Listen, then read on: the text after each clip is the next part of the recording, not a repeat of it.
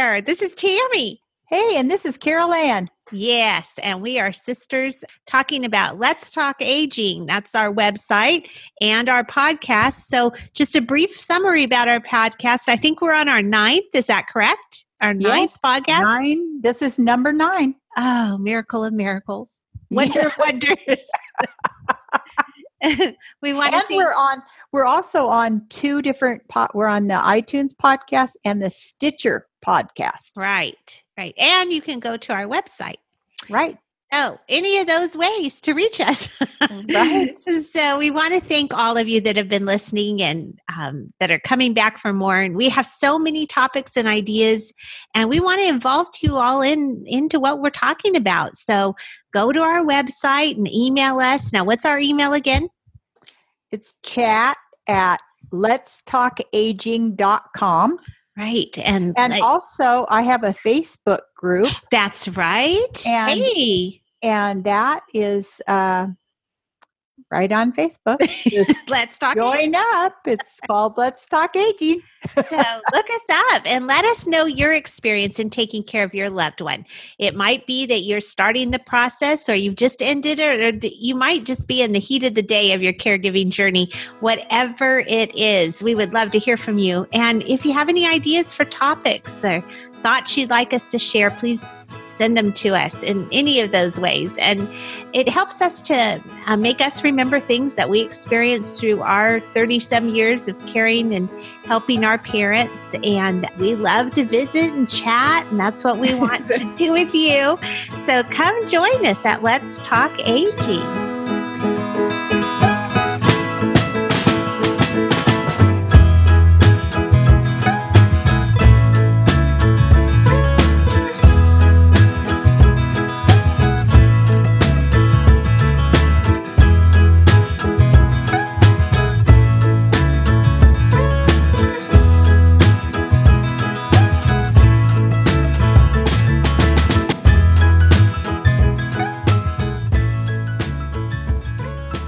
Today, we're going to be sharing and discussing the TED Talk that Carol Ann found that really touched my heart, and I think you'll really appreciate it. We're going to attach it with this podcast so that you can listen to it and see it, and it's just wonderful. Carol Ann, can you want to go ahead and describe it? Okay, it's a TED Talk with Dixon Chibanda. CHIB as in boy, AND as in dog, A. And he's from Zimbabwe, right? He's one of 12 psychiatrists in the whole country. And they have a population of 14 million, and they only have 12 psychiatrists. So he had an experience that caused him to feel that it just wasn't working the way they were trying to do it. They were trying to get people to do it by phone from ERs because it was so far away. There's no way they can travel all over the place for these well, there were major people. issues. They were serious issues that people were having with depression. And Right.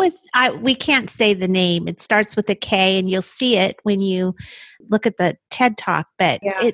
it meant thinking too much. That's their version of depression. I thought that was a really telling meaning of that word. Isn't that the truth? Just overthinking, trying to figure things out, and just going in a hole, trying to figure it out yourself. I think it's 300 million today suffer from depression over the world. Oh, yeah, it's a tremendous amount of people in all countries, all walks of life, socioeconomic, from young people to older people. It just involves everyone. So what they decided, because of this happening with this lady, he had gotten this phone call from the ER that it was quite a ways away. And the lady's daughter was very depressed and suicidal ideations. And so they talked to him over the phone. And so he told them they were to come to the office to where he was in a week. And they didn't come. And 3 weeks went by. And the mother called that the daughter had committed suicide. And he immediately asked her, well, why didn't you come? Why didn't you come to where I am? And she said, we didn't have the $15 to get there. On the And bus, yeah. he just said that those words just stuck with him, that, it wasn't going to work, that people couldn't get there. If they were not close, where, 12 psychiatrists are spread pretty thin, and if they couldn't get to them, how are they going to get help? So he started really kind of networking with different people, and they started talking about what could be done and how this could be helped. And all of a sudden, they just came on this idea that there is a huge population of grandmothers out there. People who stay in their communities. Yeah, they don't move. They're local. They could be close for people, and so they decided to. They did a clinical trial. Them. Yeah. Well, they trained them first. Mm-hmm, right. Trained them, and they had. It was they called it what was it called? Evidence-based talk therapy, mm-hmm. and they trained them in that. They empowered skills to show empathy and how to do behavioral changes. And they kept in touch with them, supported them through their cell phones. Yeah, and they had this bench. They called it the friendship bench, and they that's what they had in the town, just out in all a park. These communities. Yeah, and the grandmother would go there. They She'd told wear about a yellow apron. Isn't that what she wore? Yeah, they had a yellow apron, and Grandmother Jack was the one he talked about. Mm-hmm. And she went, and she would sit on this bench, and then the people, they would come. See, in the background, the clinic was planning and sending people to these women, these grandmothers that were appropriate for what they were doing. Yeah. Right. Yeah. It wasn't like it was bipolar or schizophrenic, that kind of thing. It was depression, where that they needed to talk about their situation. Maybe it was not long-term depression. Maybe it was situational, but it was also depression. Just people that were overwhelmed with life, Right. Yeah. Life was hard there. Yeah.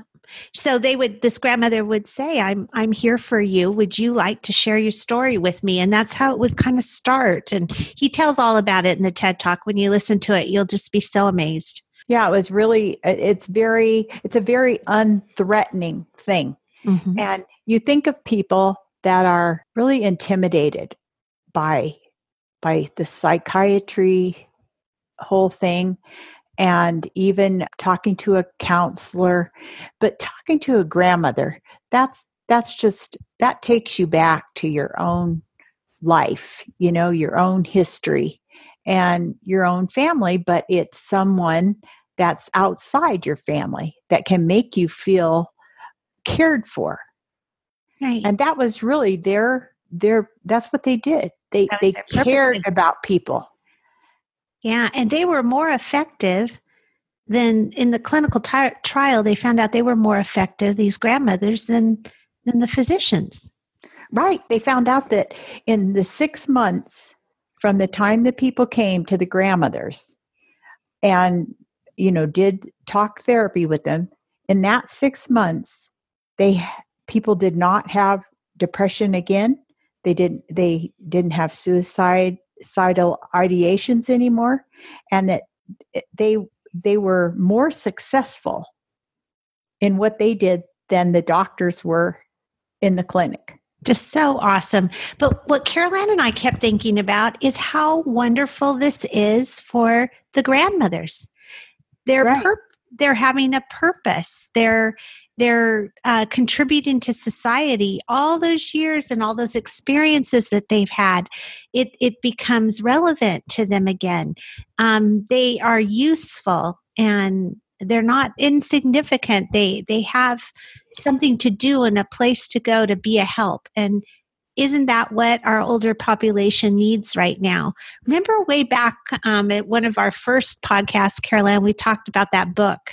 And they said that it used to be that people would come for the elderly. Of course, the elderly were in their 50s and 60s in those days.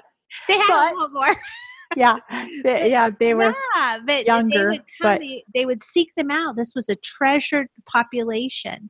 And we've kind of gotten away from that as people have grown older and, more impaired. But they have so much value to all of us in wisdom. And so we've been talking a little bit about in our own family, different ones that were older and what they meant to us. And you were going to tell a little bit about our grandmother. Right. And also I was listening to a couple of different podcasts, not podcasts, but TED Talks actually today. And one said that the aging process, the two things that people worry the most about is they fear pain and they fear loneliness. And also that they want to be useful. Yep. So this kind of thing we understand that every grandmother wouldn't be the right fit for this. Right. There's some grandmothers you wouldn't want to talk to, and there's some grandmothers who wouldn't want to talk to you. They wouldn't want to listen to problems all day long. But this is, there are people who this just suits them. And my grandmother, Wayne and I, my cousin, we used to go to her house, and my grandfather and her were 16 years apart in age. So she was a lot younger, and he passed away of a stroke. So it was very sudden. She was 50 years old, which I kind of thought was old then, but changed my mind about that. But anyway, she didn't even drive. My uncle had to teach her to drive. And what she did for a job, she hadn't worked. She had never worked.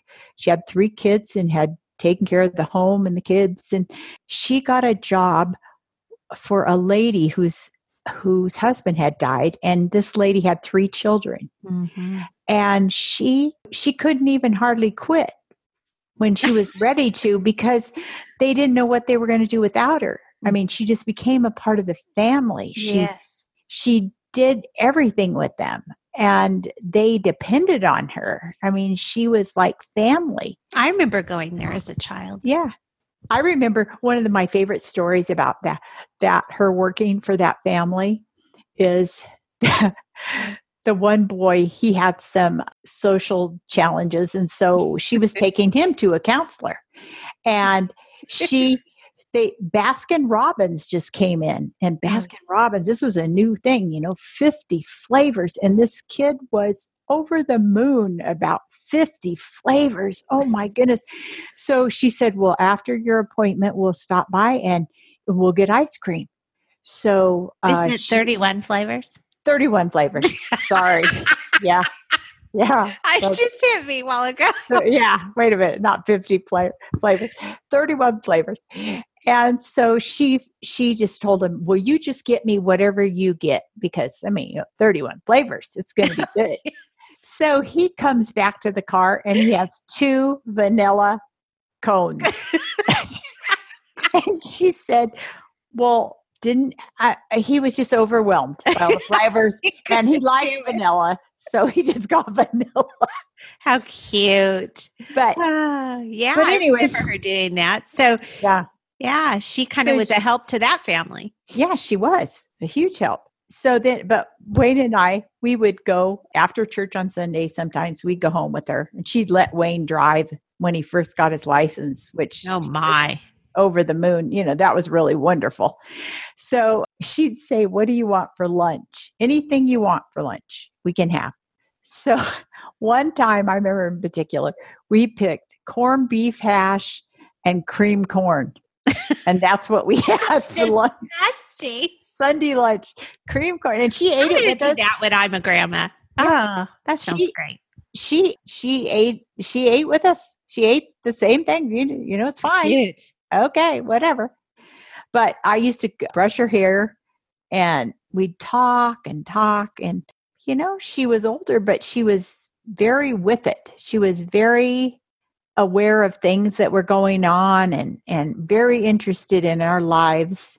and what was happening with us. And she, we could get advice from her, and she would have been great doing this. She would have been. Yeah. She would have just been great.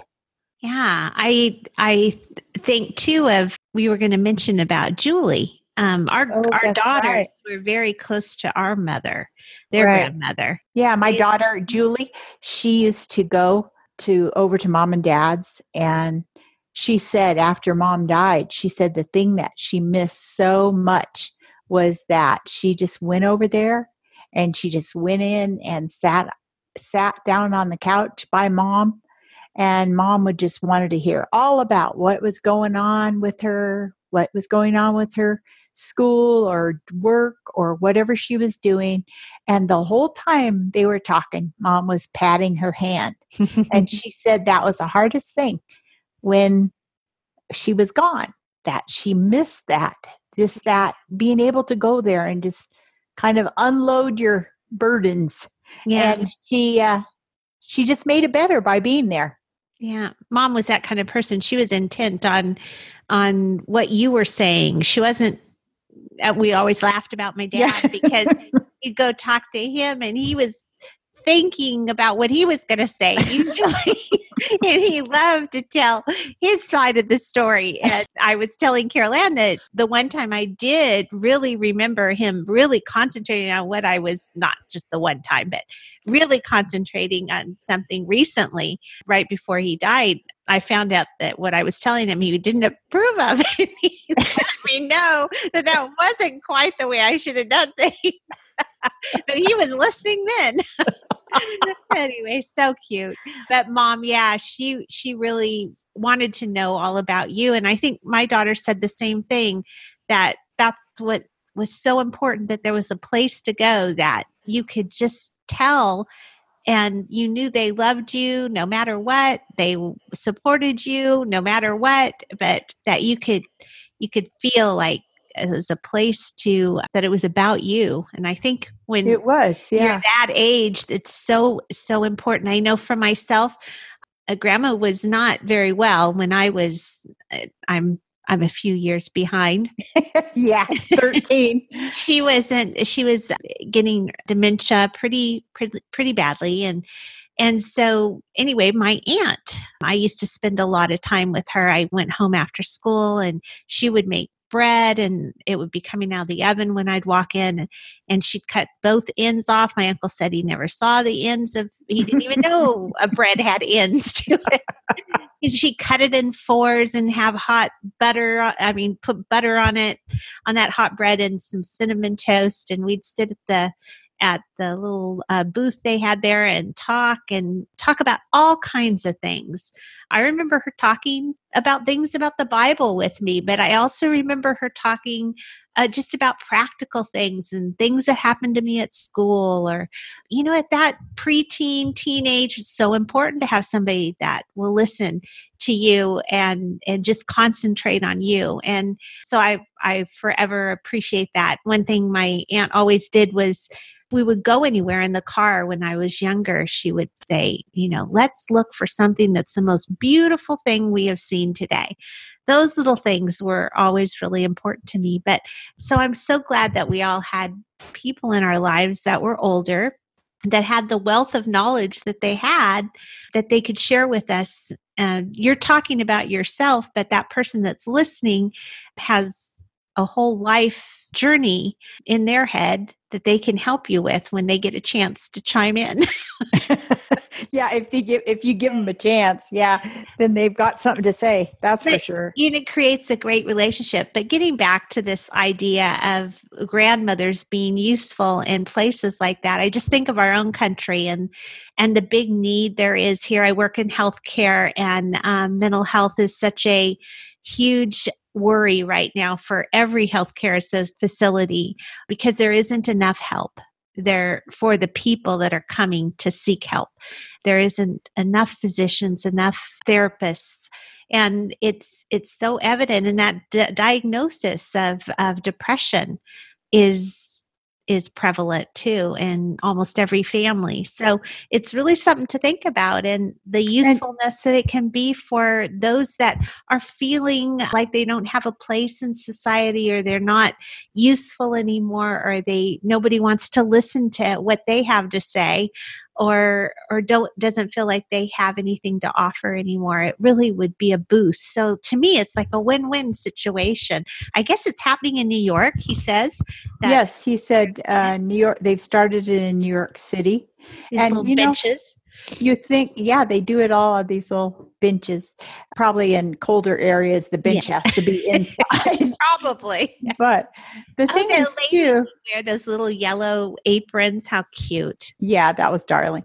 But the thing is, too, even these days, we talk about how things are different. People move and everybody isn't close. Maybe you don't have a grandmother close that if you want to talk to, right, that you can talk to.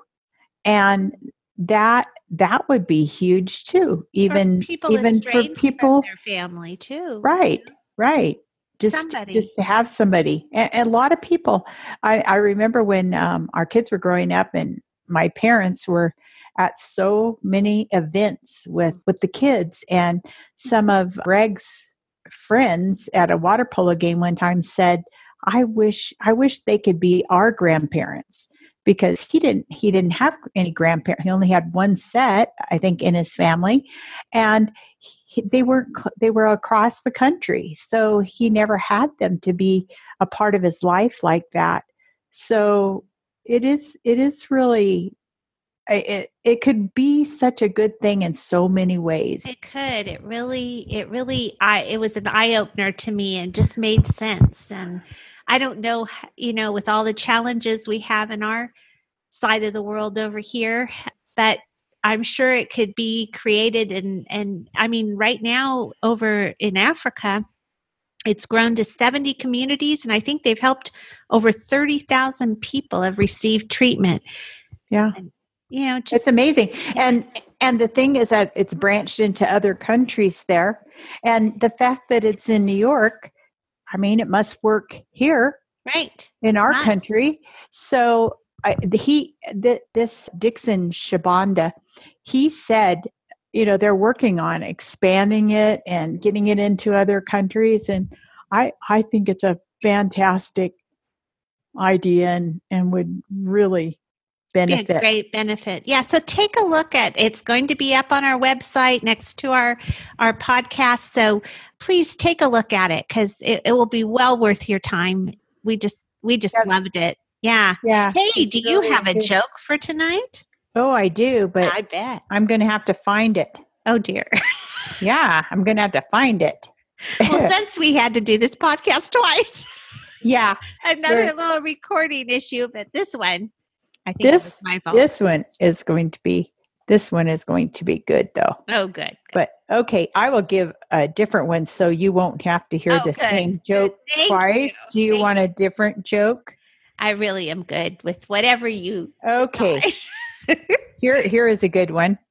The church held a marriage seminar, and the priest asked Luigi, as his 50th wedding anniversary approached, to share some insight into how he managed to stay married to the same woman all these years.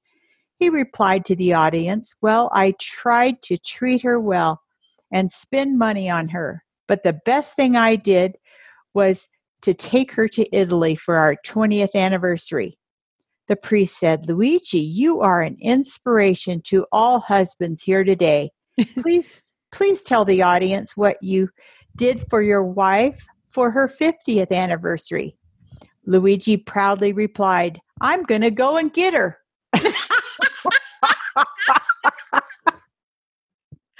That's great. It's not what I was expecting.